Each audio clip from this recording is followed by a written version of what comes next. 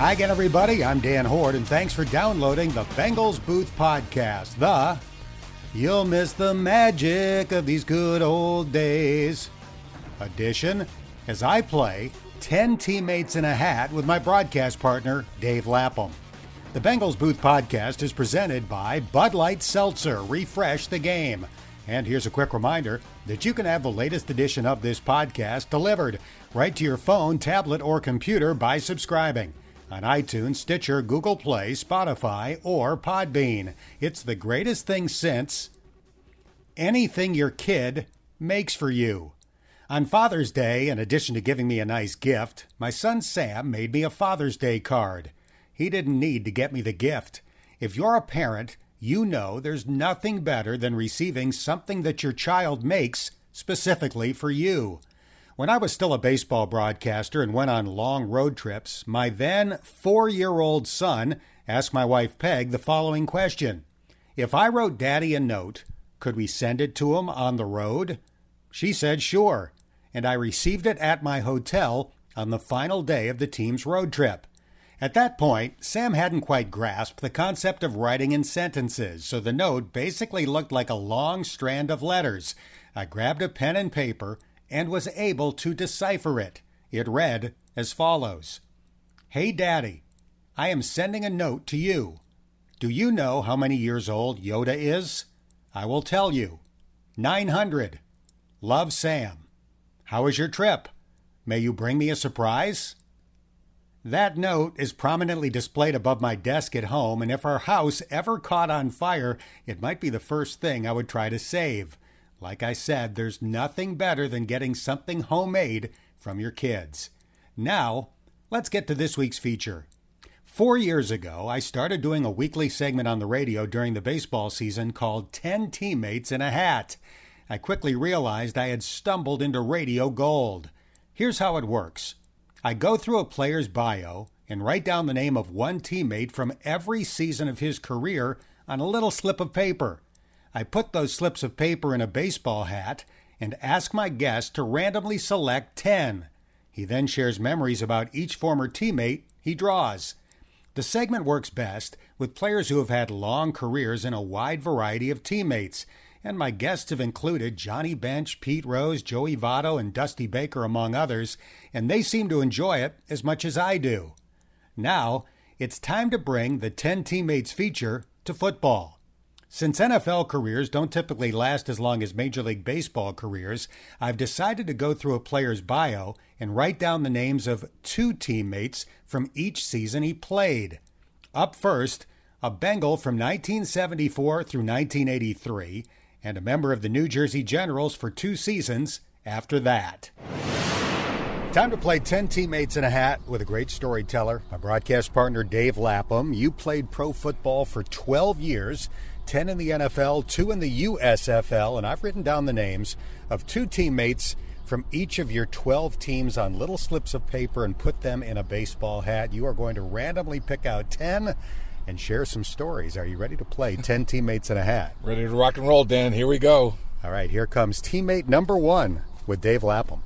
Teammate number 1, 1980 Bengal Jim Breach, the all-time leading scorer for the Cincinnati Bengals, kicker extraordinaire.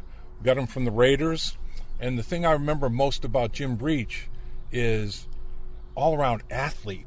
I mean, this guy, when we played basketball in the wintertime, and we'd go to various high schools, and we'd have a Bengal team that would play faculty members or whatever, Breach was a stud now. He could play. He was a point guard in basketball in high school. He played shortstop in baseball, and he played quarterback in football. So Jim Breach wasn't I had been exposed to Horst Mühlmann from Germany, who, soccer, not football, American football. He played soccer, and he was just a kicker, really didn't understand that much about football. Jim Breach could have coached. Jim Breach knew the game, and he was a great teammate that way. And I also, when we would do look teams, people to line up against the first team defense, you want to rest your wide receivers. Jim Breach would go out there and run some routes, and take his turn in the look team against the Bengals first-team defense, getting them ready for games. So, I mean, Jim Breach was a very, very valuable member of the football team, no question about it, as well as clutch, man. I mean, overtime, 9 for 9. Never missed an overtime kick. Breach was money in the bank. We'll have to make sure Jim Breach hears this segment because I think he would like that description of his playing days. We move on to teammate number 2 with Dave Lapp. Teammate number 2, it would be the 77 Bengals, Pat McInally. Oh, my goodness. Where do I begin with Pat McInally? All I can say is Pat McInally and I used to sit in my room or his room at training camp, whoever had the better air conditioner, and just try and kind of solve the world's problems. I mean, talk about anything and everything but football, because he always, got after me and made fun of me for not going to Harvard. I got accepted and didn't go, and of course, Pat McInally went and got himself a heck of a degree, and he's still the only guy that scored a perfect score on the Wonderlic test. So Pat McInally was just so intelligent. I mean, he could carry on a high-level conversation about anything. I think he should take Alex Trebek's place. I think he'd be great in Jeopardy. I mean, there's not a category he would not be able to run the table on. He's one of those kind of guys. And the other thing, I mean, he'd sit in his room, and he wanted to learn how to play the guitar, self-taught, and he'd just start strumming the guitar, and all of a sudden, from the beginning of training camp to the end of training camp, he's writing songs. I mean, that's how quick a study the guy is on just about everything and anything. And the thing about Pat McInally, like Jim Breach, he was a great punter, Pro Bowl punter, but he was an All-American wide receiver at Harvard. And the story obviously sticks out in my mind about him was when Darden put the hit on him. Cleveland Browns were playing at the end of the season, and he catches the ball over the middle, and Tom Darden just puts a shot on him and lays him out. And it's one of those deals where the Darryl Stingley incident was not that far away. So we thought, we're looking at another one of those kind of deals. And he had traumatized and bruised his spinal column, so he wasn't moving. And we thought, oh, man. So they take him off the field on a stretcher, and he's in the in the locker room. The doctors are examining him, and he starts to get his sensation and feeling back. It's almost like when your arm falls asleep. He had he had that bruising which kind of pinched nerves, and he had no feeling. But then it starts coming back, and he starts getting everything back, and he comes back out in the field, and Forrest looks at him and says, "Can you still punt?" He goes, "I think so." Goes out there and punts. "We have an injury at receiver. Can you play?" He catches a touchdown pass in that game that is an unbelievable, full layout catch, rolls over the body of a Cleveland Brown to stay off the ground, and scores a touchdown. A pass from Jack Thompson. Was like, oh my gosh. And at that point, Forrest Gregg was all in on Pat McInally, all in. When he was busting your chops about not going to Harvard, did you ever come back and say, hey, the partying was much better at Syracuse? I told him I went to the Harvard in New York, and but his whole thing was, Lapham, the connections, the alums. And when he started his column, of course, the column that he turned into a book, but a syndicated column, Pat McInally's advice to kids, every newspaper that he went to, there was a Harvard connection somewhere. He said it was unbelievable how big a net is cast by the Harvard alums in just about every business, not just the United States, but internationally. And that's what his big thing was, you dummy. You could have hooked yourself up big time. But it all works out. Everybody has their own story and their own way of getting there. Yeah, you may have blown that, but we're proud to have you as part of the Syracuse Mafia. Let's move on to former teammate number 3 with Lapp. Former teammate number 3. 81 Bengals, Chris Collinsworth. Chris Collinsworth. Oh, man.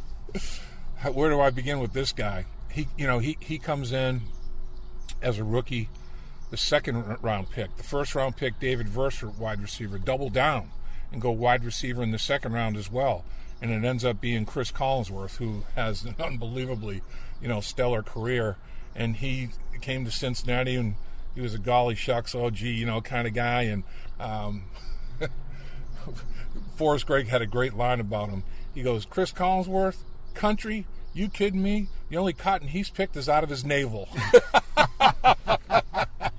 He goes, Chris Collinsworth knows exactly what's going on and exactly what you're all about.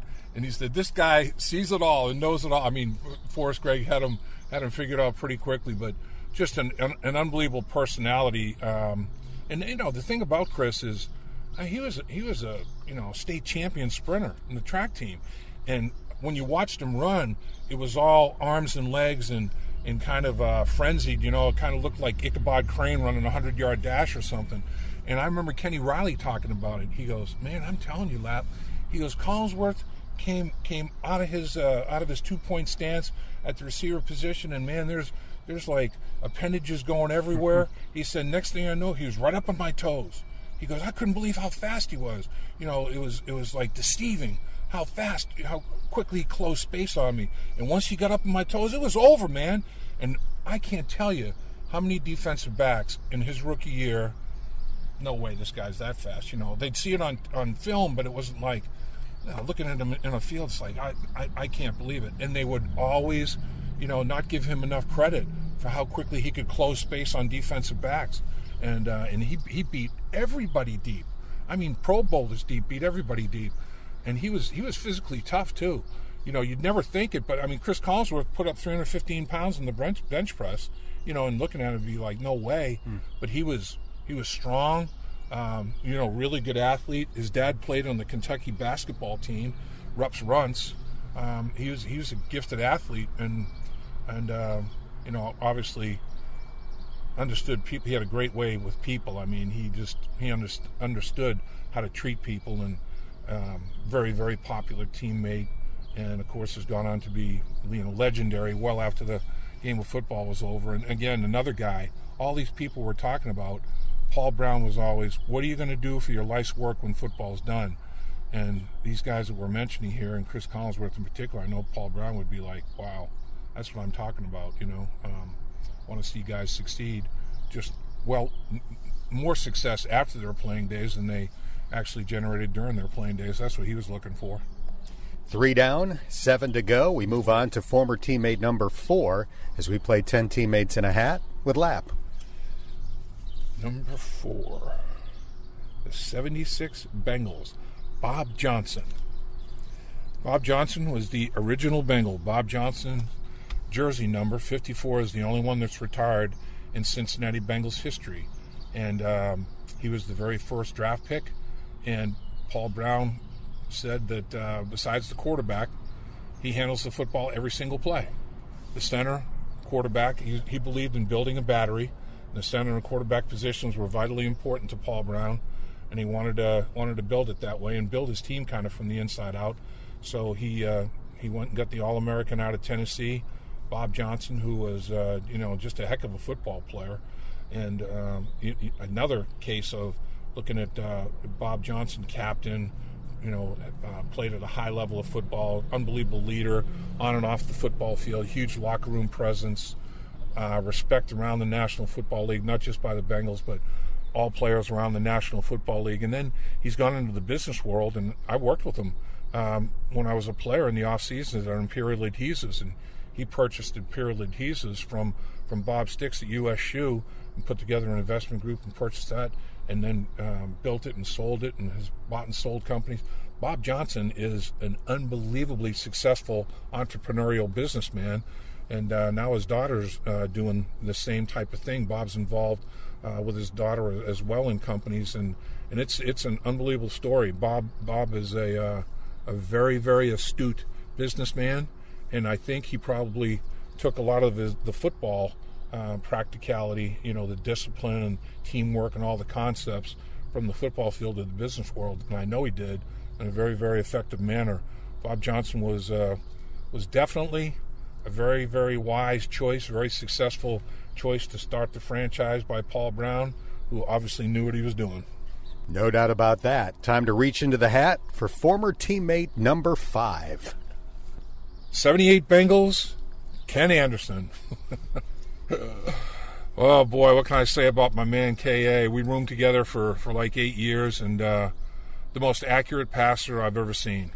And the game against the Oilers, when he completed 20 straight, that game comes to mind because it's almost like when a pitcher's pitching a no-hitter, you don't talk to him about it. You don't say, I don't think he's thrown an incompletion. I mean, guys were like thinking and looking, and no one was talking to him about it. You just didn't want to be the one to bring it up. But Isaac Curtis made an unbelievable catch to keep the streak alive. And, at that time, Kenny had the record, 20 straight complete in the same game, 20 straight completions in the same game. But he would just, I remember at football camps when he would just work out and he'd tell me, ball right shoulder, ball navel. I mean, just from like 30 yards, he'd pinpoint it like that. He was amazing, unbelievable, and it's basically a tragedy, I think, a travesty that he's not in the Hall of Fame. He's won back-to-back passing titles in 2 different decades with 2 different offensive coordinators, 2 different schemes. I mean, it's amazing. No other quarterback in NFL history could say that. So when you do something like that, I think that's Hall of Fame worthy. And Ken Anderson was just amazing. He and Isaac Curtis hooked up on some of the most beautiful deep balls I think I've ever seen in my life. To this day, they're about as pretty as anything you want to see. And yeah, he was special. There's no question about it. And people, you can't underrate his athleticism. He ran a 4.6. I mean, the year we went to the Super Bowl the first time, Super Bowl 16, our second leading rusher with like over 400 yards rushing was Ken Anderson. A high 3s, something like that. It was around 400 yards rushing. And we just used to run a naked bootleg, and he'd have a run-pass option off the thing. And boy, when he saw the opportunity, he tucked it and ran, and he could run. Kenny was a great athlete. He went to Augustana on a basketball scholarship, grew up with Dan Issel, and they played basketball together in high school. And obviously Kenny was a very, very accomplished basketball player. So that's what you find is a lot of these great athletes, obviously played more than one sport well, but could go on and on about my man K.A., number 14 in your program, number 1 in your heart. All right, 5 down, 5 to go. Here's former teammate number 6 with Dave Lapham. 83 Bengals, Stanley Wilson. Wow, this is probably the biggest tragedy that I can remember being a part of with respect to the Cincinnati Bengals, and that's Stanley Wilson, because here's a guy that came out of Oklahoma, had a great collegiate career, but that's where his dependency on drugs started, with Barry Switzer and teammates at Oklahoma in that playing career. But this guy, he was a great football player. I mean, he could do it all. You talk about complete running back, could run the ball, very, very good catch of the football, and he would block. And that was the big thing, with Stanley Wilson, as well as playing special teams. And, obviously the thing that comes to mind first and foremost is in the Super Bowl 88, Super Bowl 23 in 1988, when Sam Weich and Police Chief Whalen, who was working security for the Bengals in that Super Bowl week, went into his room and caught him in a drug-induced stupor in the bathtub, and he just ran away and ended up getting suspended, couldn't play in that football game, and it's sad. The most important game, the biggest game of his life, was when he had the biggest problem trying to deal with all the emotions of it and relapsed badly into a huge stupor. And they missed him in that football game. You talk about the injury to Tim Krumrie, and there's a lot of things, but the Stanley Wilson suspension mentally, had an impact on the football team, and then physically, he was a great blocker for Ickey Woods, and they missed him. And he was a great special teams guy, field position, dictating field position and things like that. So I do remember when he was having his battle. I remember it was after the New England Patriots. The Bengals started 6-0 one season, and they lost to the Patriots. And I remember the only available seat on the bus was next to Stanley Wilson. And I sat down next to him. I said, "You okay?" And he kind of looked at me, because I thought, that might be when you think about, well, the winning streak's over, any reason that you might lapse, you're looking for patterns or whatever. And he looked at me, water in his eyes, and he looked at me and he said, "It's the first thing I think about when I wake up in the morning. It's what I think about all day long before my wife and kids. It's the last thing I think about when I go to bed at night." And just tears start coming out of his eyes. And I thought, oh boy, that's obviously not good. And then that year ends with him getting suspended in the Super Bowl. Just a tragedy. Let's move on to former teammate number 7 with Lap. Teammate number 7. 74 Bengals, Mike Reed. Lord have mercy, there's never been a quicker human being. I mean, this guy was so explosive, just unbelievable. He'd get in this really odd-looking frog-type stance, you know, with a lot of his weight back, and would just explode out of the thing. It was like, oh, I mean, unbelievable how much short space quickness this guy had. And man, I was, as a rookie, I'm trying to learn how to pass protect, and that's before you could use your hands, extend your arms and use your hands. You had to keep your hands in by your chest, and it's like, I'm like, I don't know if I'm going to be able to block this guy. And every time I made contact with him, I felt like I hit Nolan Ryan's fastball. It was like, man, this is unbelievable. But he was like that with everybody, would have a brutal time blocking him. I remember against the Kansas City Chiefs, a Hall of Famer, Jim Tyrer, who was playing guard at the time, and Mike Reed had 5 sacks against him and could have had more. And it was like just beating him like a drum, and I'm thinking, oh man, I know exactly what's going through your mind right now. He was just unbelievably, he was not overpowering in terms of like not a big body mass. He was maybe 250 pounds, but man, just generates such an explosive movement. Man, he was just so gifted that way in the quickness. Plus, you know, such a talented guy. Concert pianist. He played in the Cincinnati Symphony. I mean, I remember he'd go into, we'd be in a hotel, and if there was a piano around the area where we'd be going for pregame meal or snacks or whatever, he'd sit down and start banging out like almost a private concert at the piano. He's an unbelievably talented dude. And now has written hit songs for, you know, a lot of different artists, well-known artists, and he's a Hall of Famer, you know, down in Nashville. It's incredible what he's done. Another case of Paul Brown saying, this guy, you know, football was only part of his first phase of his working life, and he retired young. I mean, he retired early, and Paul Brown didn't bat an eye. You know, Paul knew he loved music, and he obviously, you know, he didn't want him to retire, but he didn't try to talk him out of it. And Mike Reed knew what he was doing, but Mike was not a big fan of practice. My rookie year, I had to go against him every day in practice, and Tiger Johnson, the only way you're going to get better is working against a guy like this. Come on now, this is a game for you. And, you know, I'd be going at a lot higher rate of speed than Mike wanted to go. And, man, he hated me my rookie year. I know he did. He'd be like, and I'd be like, Mike, I got to do what Tiger says. He'll cut me. I want to stay on this football team. Oh, you know, he'd start chewing on me, and he hated practice. But, boy, games, he was Iverson before Iverson. Practice? We're not talking about a game. But, man, was he something else in games, boy. He was amazing. We have not had a New Jersey General yet. We'll see if that changes. 3 former teammates to go and 10 teammates in a hat. Here we go. 84 Bengals, Bob Trumpy. Or excuse me, I was going to say he's retired. 74 Bengals, Bob Trumpy. And that was my rookie year, 1974. And Trump was at his peak, Pro Bowl tight end. You know, they talk about these tight ends today that your coaches will disengage and use as wide receivers. Bill Walsh was doing that with Bob Trumpy back in the 70s, early 70s, well before 1974. I mean, Trumpy, a couple of seasons, he averaged 17, 18 yards a catch. I mean, he would stretch the field. Just an unbelievably gifted athlete. Big, tall. I mean, his shoulders look like coat hangers. I mean, broad shoulders and more than adequate blocker. You know, I know Jack Ham, the Pittsburgh Steelers, and Bob Trumpy had an immense amount of respect for each other because Trump could block on the edge, you know, and but he was really, really gifted as a receiver down the football field. And before Kellen Winslow in the 80s and, you know, all these receivers that we're talking about in today's football, Bob Trumpy was doing a lot of this stuff in the Wayback Machine.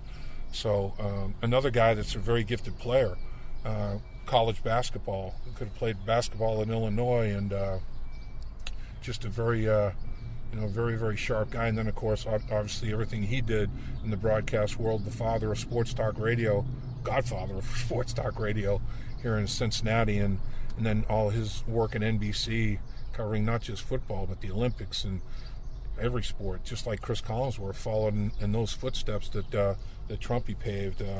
So very, very talented guy, very gifted guy as well. And I remember the one thing about Bob Trumpy is Glenn Cameron, Bob Trumpy, and I would be on the plane just to pass time and pick a topic and have a debate. And it was great, man. It was unbelievable how what guys would end up thinking about and taking an opposite perspective, and would trade and then finish the subject, and then everybody take the opposite side of it or something different than was talked about and hit it again. And that made the time go by pretty fast on the planes. Two smart guys. I really enjoyed doing that kind of thing with those guys. I'd love to have a tape of that. Time to reach into the hat for former teammate number 9. Number 9. 1980. Anthony Munoz. Quite simply, the best athlete over 250 pounds I've seen in my life. I mean, that guy, he was special in every sense of the word. All he did was play on a national championship baseball team at USC, third base, relief pitcher, and then perennial Pro Bowler. Told him, buy a condo out in Hawaii. You go in there every year.